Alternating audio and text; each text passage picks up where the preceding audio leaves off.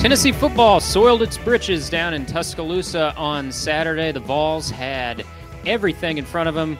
2-score lead at the half. They were dominating in every way. You saw that road losing streak in Tuscaloosa on the ropes, but this Alabama team has been very hard to knock out this year. They certainly were on Saturday. Not one of Nick Saban's best teams, but it might rank among his more resilient and more disappointment for Tennessee and Tuscaloosa. Welcome in to the Volunteer State. I'm Blake Topmeyer alongside the Knoxville News Sentinels, Adam Sparks and John Adams.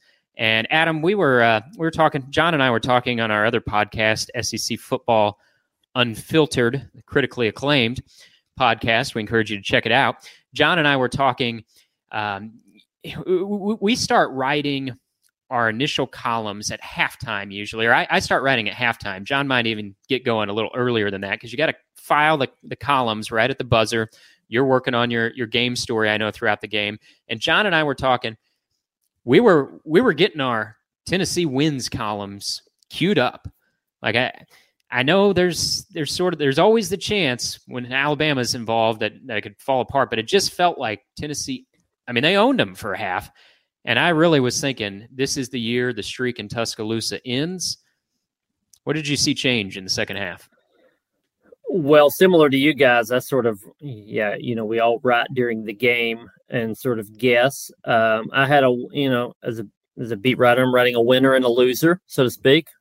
Winning game story, losing game story for the team that I cover. I had the winner in front of me at halftime, the winning story. And when the fair catch controversial call was made, Bama scored to cut it to 20-14. And then there was the odd fair catch call that pinned Tennessee back on its 4. When that happened, Tennessee was still up 6. I went ahead and put the winning story to the side and brought up the loser story. And I said, they're losing this game. I've seen this one before, not necessarily in this way in the series, but you felt the momentum immediately. And, here's the thing that gets maybe to the really point of your question is when this team faces adversity, you expect they're going to melt down, at least on the road. On the road, that's the case.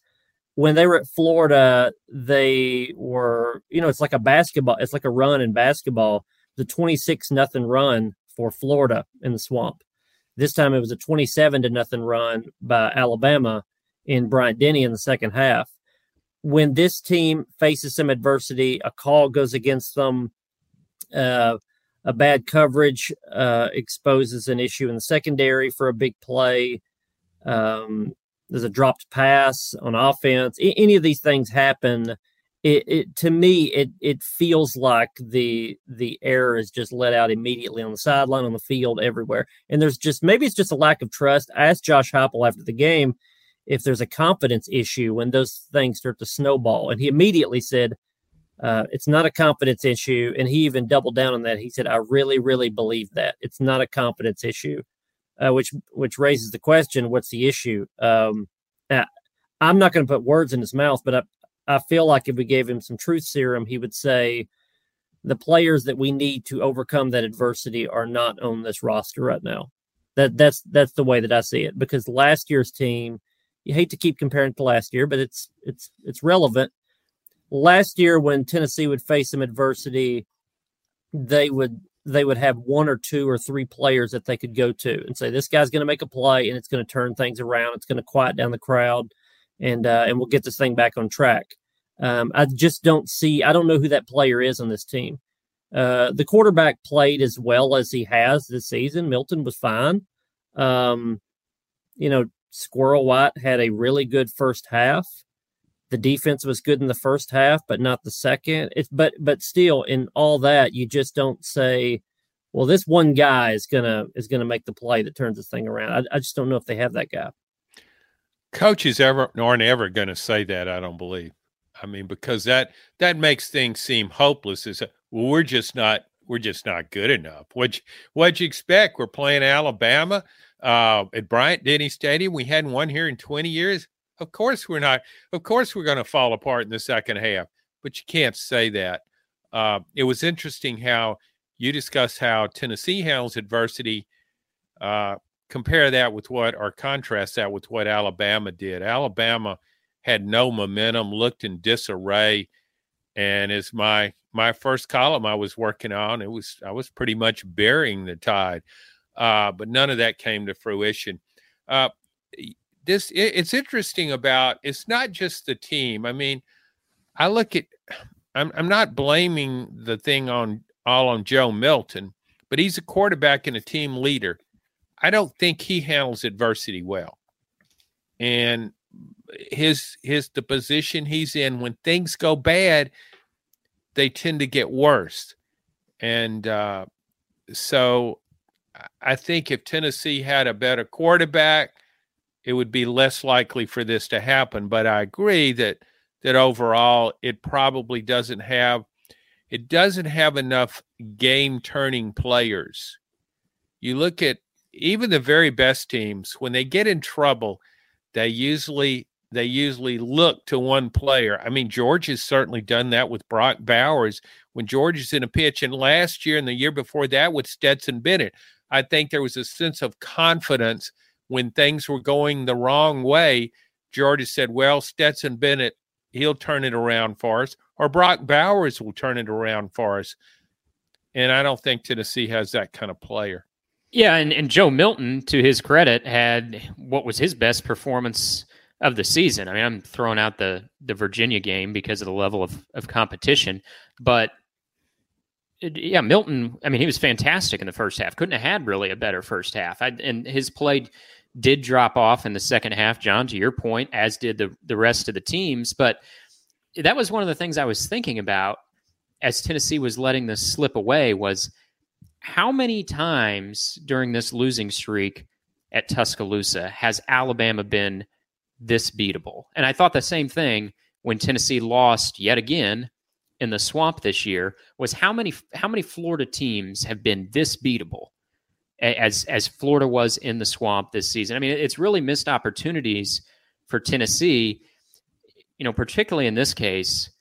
I'm not trying to make Alabama out to be some plucky welterweight, right? Like, I mean, if you watch Chris Braswell and Dallas Turner, Alabama's got some talent, but this team will not rank as one of Alabama's most talented teams that Saban's had. And so it was there for the taking. Joe Milton's playing great in the first half. Tennessee had to settle for 2 field goals inside the 10-yard line.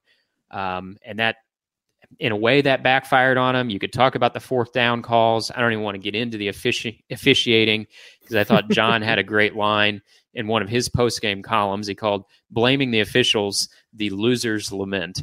And it's so true. The officiating, yes, there were some missed calls. I would argue there were some missed calls the other way as well. Probably more missed penalties on Alabama's side. But, that's just among the laundry list of problems that went wrong for Tennessee in the second half. And again, I just kept coming back to what a missed opportunity, because this wasn't a number 1 Alabama team that you could have toppled, which takes a Herculean effort, right? I mean, it took a Herculean effort even at Neyland Stadium for Tennessee to outduel Bryce Young last year. All it would have taken was a decent second half on Saturday, and they would have ended the streak in Tuscaloosa, and it slipped away from them. Yeah, I think characterizing Alabama in that game that way is relevant, because immediately after the game, and then really for the past 2 or 3 days, I've answered questions in our text group, in my inbox and emails and all kinds of places about how angry people are about this missed opportunity. I said to one guy the other day, but because obviously I'm getting the stuff, I'm sure you guys have too, from Tennessee fans that say, Josh Heupel should be on the hot seat. What's Josh Heupel's buyout? Josh Heupel is Butch Jones 2.0. I got a couple of emails from somebody that said they had talked to however many number of boosters, high-end boosters, that said they will not tolerate this anymore. These sort of overreactions. And I'm trying to talk down all these people, and I'm saying, what are you talking about? What? He was the SEC Coach of the Year like 10 months ago. He beat Alabama a year ago. You won 11 games in the Orange Bowl earlier this year. it's just lunacy, but it's because these fans are not judging this based on, the fact that they could have beat Alabama. It's that you should have beaten Alabama. And that's how I think you're characterizing it, Blake, is that it was a winnable game, and you're not going to get a lot of those in the series, certainly not in Tuscaloosa. And the way it started off, where they should have been up 21-0, I think how close it seemed and how far it ended up is what really got people angry. Because if Tennessee loses by that score to a better Alabama team, an undefeated Alabama team, I think they stomach it easier. If it's a back and forth game, like similar to 2 years ago, that was a back and forth game. That was a touchdown game in Tuscaloosa 2 years ago. And then Alabama just, ran away with it in like the last 10 minutes of the game. If people saw that kind of game, I think they could stomach it more. But it's the fact that Tennessee was the better team for at least a half is why people are having a hard time getting over this one. Yeah, I go back. I've covered all those games in the streak there at Bryant-Denny, the previous ones, and Tennessee came close only twice. 2009 under Lane Kiffin, and 2015 when Butch Jones was the coach. But in both of those games, the talent differential was extreme. I really think the only reason Tennessee was in the game, it kind of sneaked up on Alabama. Those were championship caliber Alabama teams. And fittingly, Alabama rose to the occasion in the fourth quarter, in the final minutes of the game, and pulled out both 12-10 in 2009, and then 2015 it won 19-14 with a clutch drive by a forgotten Alabama quarterback. Jake Coker led that. But this was different, as Adam pointed out. You look at this game, and I kind of looked at the Alabama-Texas A&M game very much the same way. I thought A&M had enough talent to beat Alabama, particularly playing at Kyle Field. So I think we look at everything from a Tennessee perspective. That's the team we're covering. However, you got to give Alabama a lot of credit. Talked about how Tennessee maybe doesn't handle adversity that well, how well Alabama handled it in that game. And in a tough venue at Kyle Field with 108,000 fans, most of them pulling for Texas A&M. So, and Blake pointed out they're probably I can think of 3 first-round draft picks on Alabama's defense. So it's not as though it's totally lacking in talent. In fact, I think this Alabama defense is better than maybe the last 2 Alabama defenses. It's a good defense. It just doesn't have the offensive players that we're accustomed to seeing. But, yeah, I can understand Tennessee fans, their point of view, because so seldom have they even had a shot at this game. And they didn't just have a shot. They're up 27 and looked like it was going to be a blowout. So, yeah. And one other thing, we talk about adversity with the players, that maybe this team doesn't handle it as well, and maybe it has to do with just not quite enough talent. But I don't think the coaches have handled the adversity well. I didn't think they handled it well in Gainesville against Florida, and I didn't think it handled it well against Alabama Saturday at Bryant-Denny. And I think that's an important contrast if you look at how Alabama has started to turn things around versus how Tennessee is sort of spinning its tires a little bit, because both teams have good defenses. Both teams have quarterback questions. They certainly did. The difference is, I think Alabama looked at Jalen Milroe and said, he can throw a good deep ball and he's mobile. Let's scheme up some things where he can throw a deep ball. And, you saw it on that first pass in the second half. They brought a guy in motion inside the slots. They had stacked receivers. It was a similar thing that Tennessee did actually last year with Jalen Hyde in that very game, the Alabama game, where they would try to confuse coverages by stacking receivers and bringing one guy in motion, and then you would split the safeties. That's some of what Jalen Hyde did last year with his 5 touchdowns. Alabama did that, schemed that, adjusted to that, and it looked like they were a step ahead, if not 3 or 4 steps ahead of Tennessee when they came out at halftime.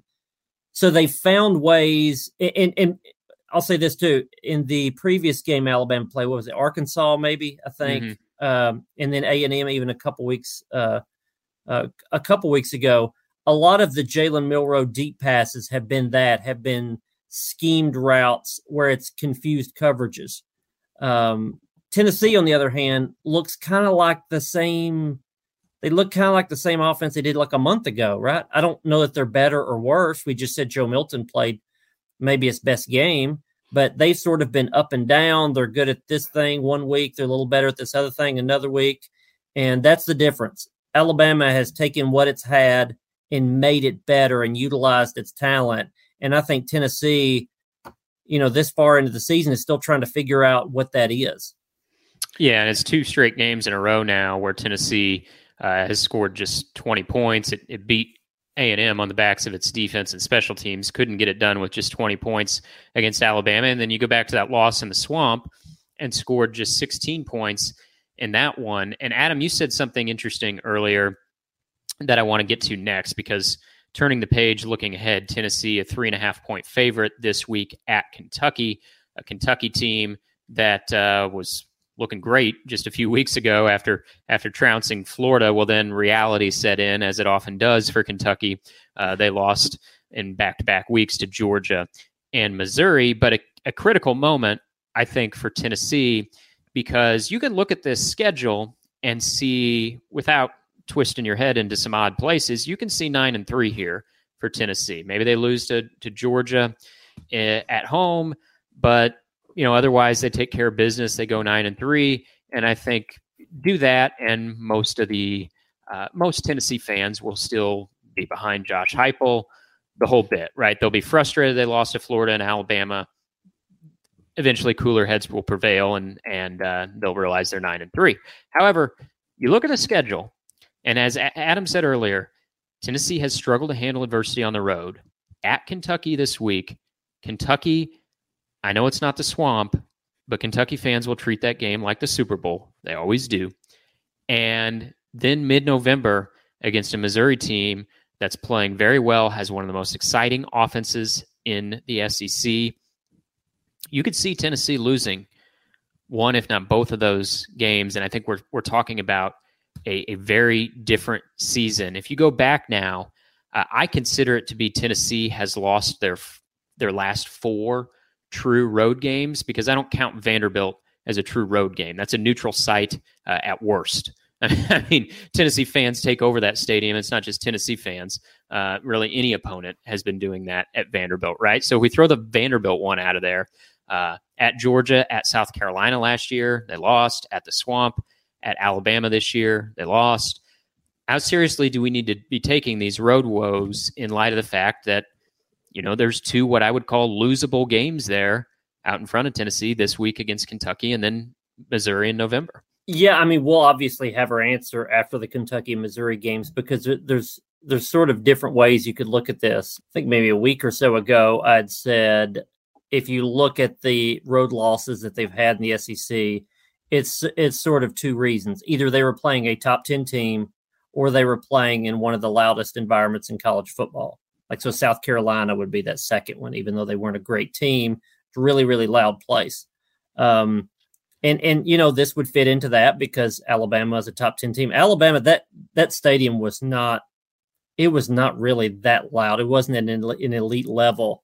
They didn't have to go to the silent snap count or anything like that. They had to do that at Florida. They did it late. So if you say that's why they're losing on the road, it's just really, really, really loud, or they're playing a top 10 team, some of that makes sense. But you're not going to get that with Kentucky this week, and you may not get that with Missouri. Neither of those are, elite atmospheres. Kentucky will be loud, but it's not going to be any louder than Alabama was. Missouri is not going to be loud. Now, Missouri by then may be a top 10 team for all we know. Depends on how they do against Georgia. But so I think we'll have our answer. Is it reasonable reasons why they're losing on the road, or they're just bad on the road? Because those 2 teams would be, if they lost those 2, they would be outliers for the reasons that they've lost so far. There is a lot on the table. I mean, I don't know how Tennessee fans, it really depends on which ones you ask about how they feel about the ending of this season, because if you take the best and the worst out of this, let's just say they're going to beat UConn and Vanderbilt. So that takes like 6-6 off the table. Let's just say they're going to lose to Georgia. May have a chance against Georgia, but let's say they lose to Georgia. So 10-2 is off the table. So you're in the 7-5 to 9-3 range. Well, 9-3 could get you to the Citrus Bowl. You'd probably be battling out with Ole Miss at that point to get to the Citrus Bowl if you're 9-3. 8-4 is probably like a ReliaQuest Bowl, which used to be the Outback. It could be the Gator Bowl. If you're 7-5, which means you're losing to Georgia, Missouri, and Kentucky, then you're headed back to the Music City, or then you may wish you could go to the Duke's Mayo Bowl. So some people would say, what's the difference between the Duke's Mayo Bowl and the Gator Bowl and the ReliaQuest Bowl? Well, one of them's, or a couple of those are in Florida, so I would prefer those myself. But it's a really different feel, because 7-5 means you just barely get over 500. You're not even really you're maybe the middle of the pack in the SEC. If you're 9-3, that means you're like the best teams that didn't get into the playoff hunt. And I think there's something to say for that. If you're 9-3, and again, you have to beat Missouri and Kentucky to get to 9-3 probably. If you get to 9-3, this team is one win worse than last year, and that would be laughable. That would be unbelievable if this team finished only one loss, one game behind last year's team, because I think last year's team at this point would have beat this team by 4 touchdowns. So there's you can kind of go either way with this, but it's going to come down to how they do on the road, because I don't think you can necessarily pencil in beating Georgia and Neyland. So you got 2 road games and you got 2 very winnable games, but they're going to have to figure out how to play a complete game, and they have not done that on the road yet. Yeah, optics matter, and to me the difference between 9-3 and 7-5 is 9-3. You're playing in the Citrus Bowl, and you got that little trophy of nice-looking citrus fruits in front of you. 7-5, you could be playing in the Mayo Bowl, and your coach is getting slathered in mayonnaise after winning the Mayo. I mean, what an image that is, right? To cap off a 7-5 season is your coach getting dunked in mayo. That's not what you want. You want to play in the Citrus Bowl. And also, like a 7-5 year means that Josh Heupel's tenure hit the ceiling last year, and you're never going to get back there again. That would be the feeling of it, because he was 7-5 in the regular season's first year. Well, if you're 7-5 and then you're 11-2 and you're 7-5 again, then it's saying last year was just an anomaly, that they're not going to get back there. But if you're 9-3 this year, that says, okay, maybe if last year was maybe your peak, 9-3 is now your valley, and then you start to talk about playoff teams in the future. So it's a very different feel when you look at all 3 years together, and that's how Tennessee fans are going to look at it, because it's always about trajectory. It's who have you recruited for future years, who did you get in the portal for future years, and where is this thing headed? And 7-5 and 9-3 look like they're headed in different directions. Yeah, go back to last season. Tennessee, of course, almost made the college football playoff, folded there against South Carolina, but it finishes on an uptick by beating a top 10 team in Clemson in the Orange Bowl, wins 11 games. I think that's another advantage of a 9-3 season. Even at 9-3 as opposed to 10-2, you could play a pretty good team in a bowl game. So a really strong performance at 10 and win the bowl game at 10-3, you're knocking on the top 10 door still. And I think that's significant in terms of image that Adam's talking about. How is the program perceived from a recruiting point, just from a fan point, from an NIL perspective? You win back to back. You have back to back 10 and 11 win seasons. Tennessee hasn't done that since I think it was 03 and 04. It won 10 games each year. So that's 19 years ago. So that really impacts the image of the program. I don't think, we're talking about 7-5 or 9-3. I don't think fans are going to be happy with 8-4 because it's a drop off from 11-2. Yeah, you're right. It's better it's better than 7-5, and you could still go 9-4, which is good as any other coach has done at Tennessee since the Philip Fulmer days. But I still think fans, they're going to look back on those Alabama and Florida games and think those are games we should have won. We could beat those teams. Those teams aren't any better than we are. And so we squandered opportunities.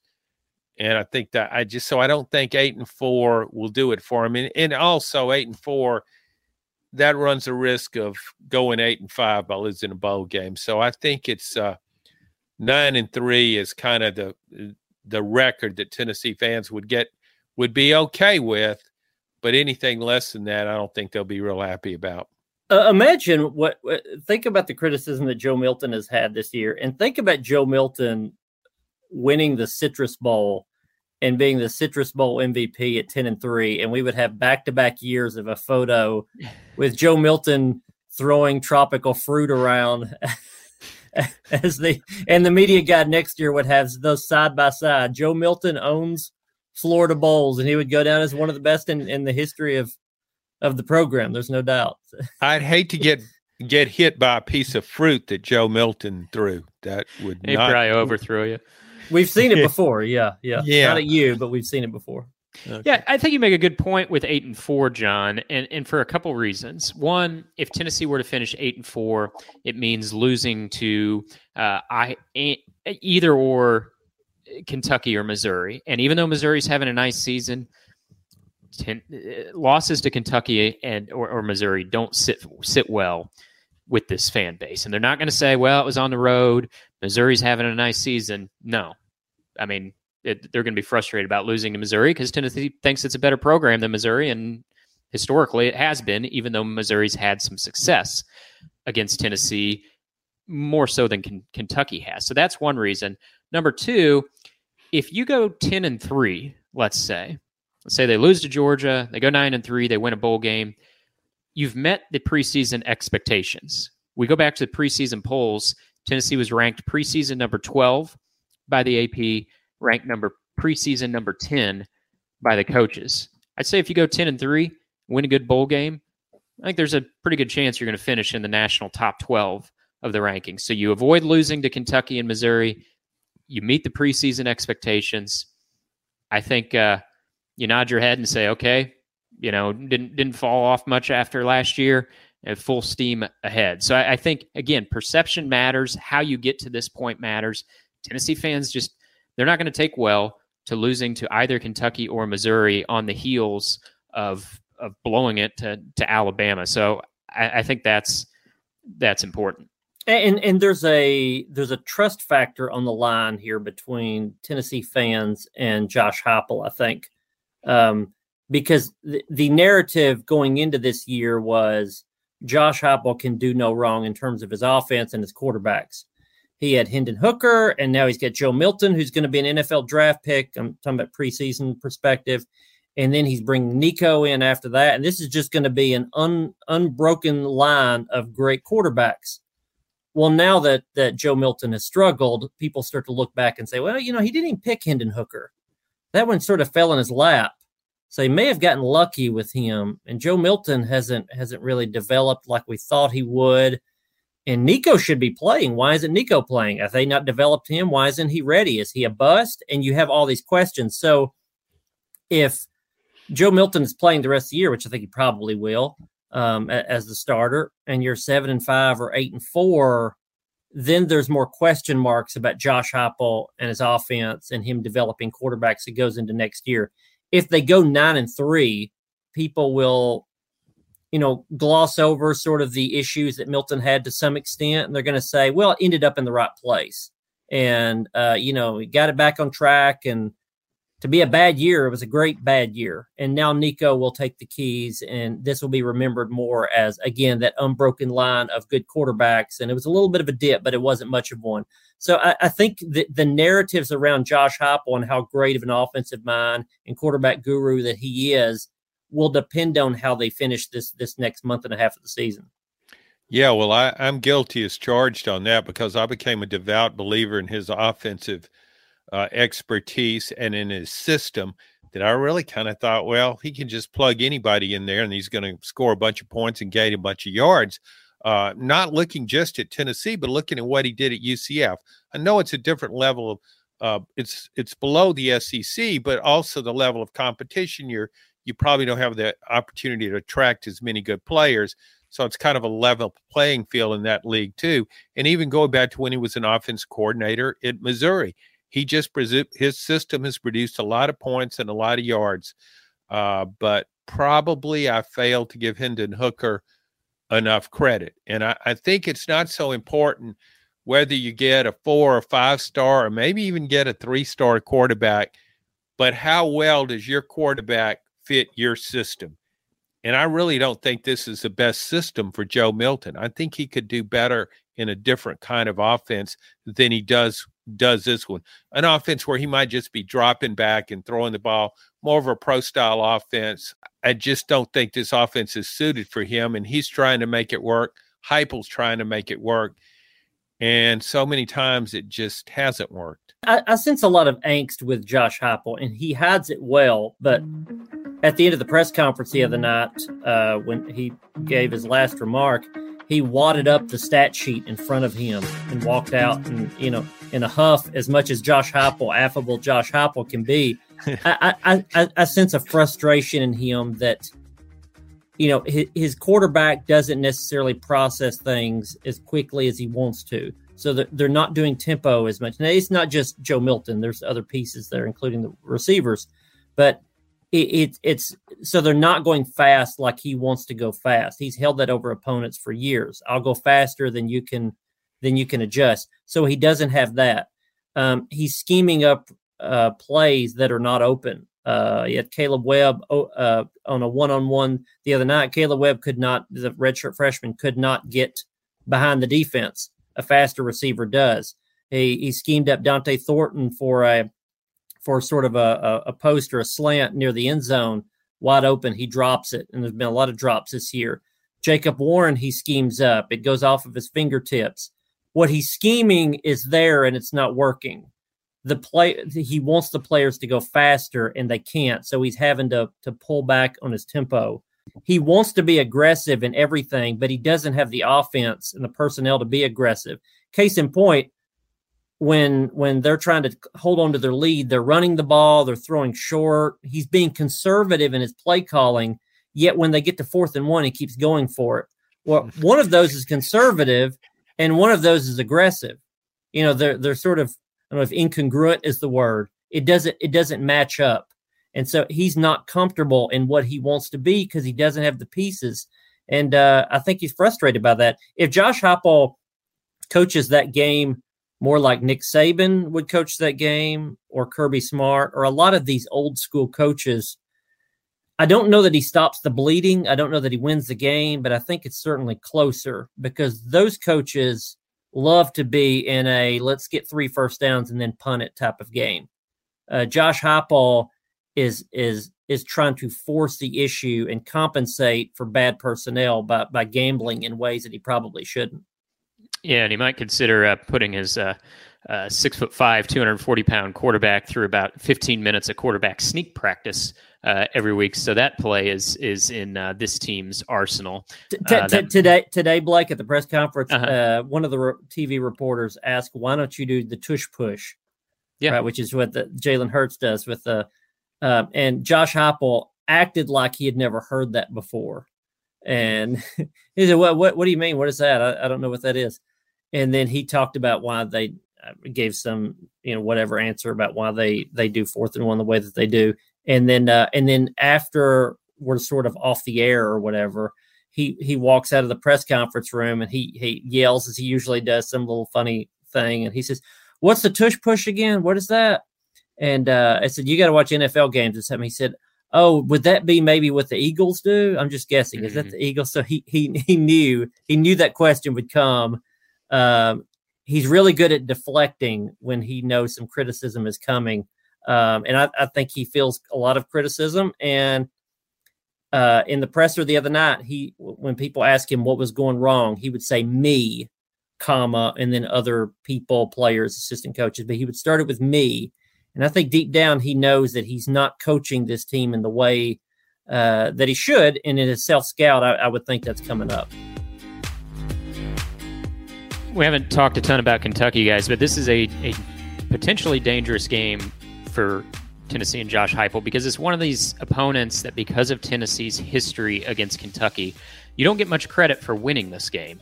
But boy, if you lose it, you get blasted. I mean, just ask Derek Dooley, Butch Jones, and Jeremy Pruitt about that. Losses to Kentucky factored prominently into the end of their tenures. Now, I'm not saying that would be the case with Josh Heupel, but I am saying there would be mounting criticism for a loss Saturday. And like I said, because of Tennessee's history, you just don't get a ton of credit for beating Kentucky, even if it is on the road. So closing thoughts, guys, we've talked about how a couple tricky games ahead for Tennessee, even taking Georgia out of the mix, being that Kentucky and Missouri are on the road. Missouri's the better team on paper. Really, our eyeballs tell us that too. Can either of you make the case that Kentucky, of the two of those though, between Missouri and Kentucky, that Kentucky is the bigger threat to Tennessee this season? Boy, that's tough. I mean, Kentucky is coming off a bye week, I believe, an off week. Yeah. So they should be prepared. I think the atmosphere in Kentucky, again, back to the road woes, I think the atmosphere in Kentucky will be tougher to deal with as compared to Missouri, if that means anything. Kentucky will be hungry for this game. Between those two, Missouri can score points, and I'm not sure if Tennessee can score points. Kentucky isn't necessarily going to score a bunch, and so I think that could be closer to what like a Texas A&M type game would be for Tennessee. So it's hard to make that case, but the stakes are higher because if Josh Heupel loses to Kentucky, immediately within 5 minutes, within 5 seconds of that game being over, you will hear, Butch Jones comparisons and those things you just brought up, Blake. Not saying that would be fair, but that would bring them up, because the only thing worse for a Tennessee coach than losing to Kentucky is losing to Vanderbilt, because those seem to make statements about, again, that trajectory and the whole tenure. That puts a stain on your tenure in a way that losing to Missouri, that would not be good. But, people don't have that connection or history in Missouri. They would just look at it. Tennessee fans would look at it. You lost a game, you should have won. You're better than Missouri. But Kentucky would be that would be a bigger statement. I really think Kentucky might be done. That wasn't that long ago. Kentucky was 5-0, going head to head with Georgia there at Sanford Stadium, and it didn't go to TCU depths, but it really got waylaid in that game. I think it was 51-13 or some outrageous score. Afterward, Mark Stoops is talking about Georgia's great NIL deals. That's not the message I want to send to my team. If you send that message to your team, it's like, you might start them thinking, hey, I could get more money if I'd go transfer to Georgia. Why am I here at Kentucky? Mark Stoops is saying our NIL deals aren't good enough. That's the wrong message to send to a team. And talk about Tennessee struggling with handling adversity. My gosh, Kentucky against Missouri, it gets up 14-0, and when Missouri makes a comeback, it's just all over with. I mean, Kentucky got absolutely steamrolled. I just don't think Kentucky's very good right now, and I think it's got big problems down the stretch. So I don't have any question about what's the tougher game. And I think Adam might be underselling Missouri's home field. I don't think he's watched the Tigers enough at Faurot Field this year. I watched him against Kansas State, afternoon game, but Missouri fans were into it. Agreed in the past, Missouri's fan, you hardly notice you're at a football game when you're playing there. But I think it's a little different atmosphere this year and a better team. So, no, to me, Kentucky's the much easier opportunity for Tennessee to pull off a win. I know what that terrible post-game press conference area is for visiting teams at Missouri. Shane Beamer was taking shots at them the other day, which he should not do. Shane Beamer needs to stop criticizing anybody, especially after losses. But I will say I felt his pain because I've done interviews down there where you're yelling at the coach because there's an 18-wheeler starting up about 5 feet behind your head, and a band playing over you, and players just wandering around eating food, and it's not the best setup. By the way, haven't we done this narrative before with Kentucky? Kentucky always has a soft non-conference schedule. They have a good record early on, and then they fall off the map, and you say, well, that wasn't real. They actually were never really good. And then the Tennessee game comes up, and the Tennessee game is Kentucky's opportunity, their chance to say what we were early in the season is what we actually are, and you'll know it when we beat Tennessee. And then they don't beat Tennessee, and then that's just sort of how it goes. I think that's the same thing here. I think this is if we beat Tennessee, it'll mean we're actually a good team this year. If we don't, then it'll mean we had a soft schedule. All right, Adam will have all the coverage of the game and the lead up to that one in Lexington over at knoxnews.com. You can find John's commentary, and we will be back with you on the Volunteer State next week. Thanks for listening.